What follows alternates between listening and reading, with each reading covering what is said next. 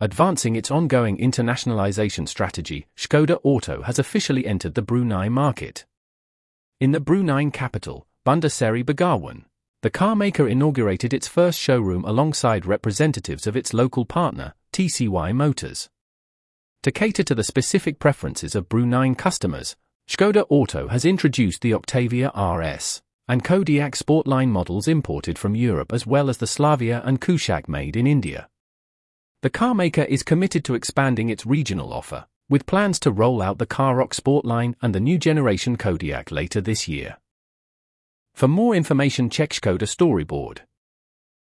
This article was read by AI-generated voice.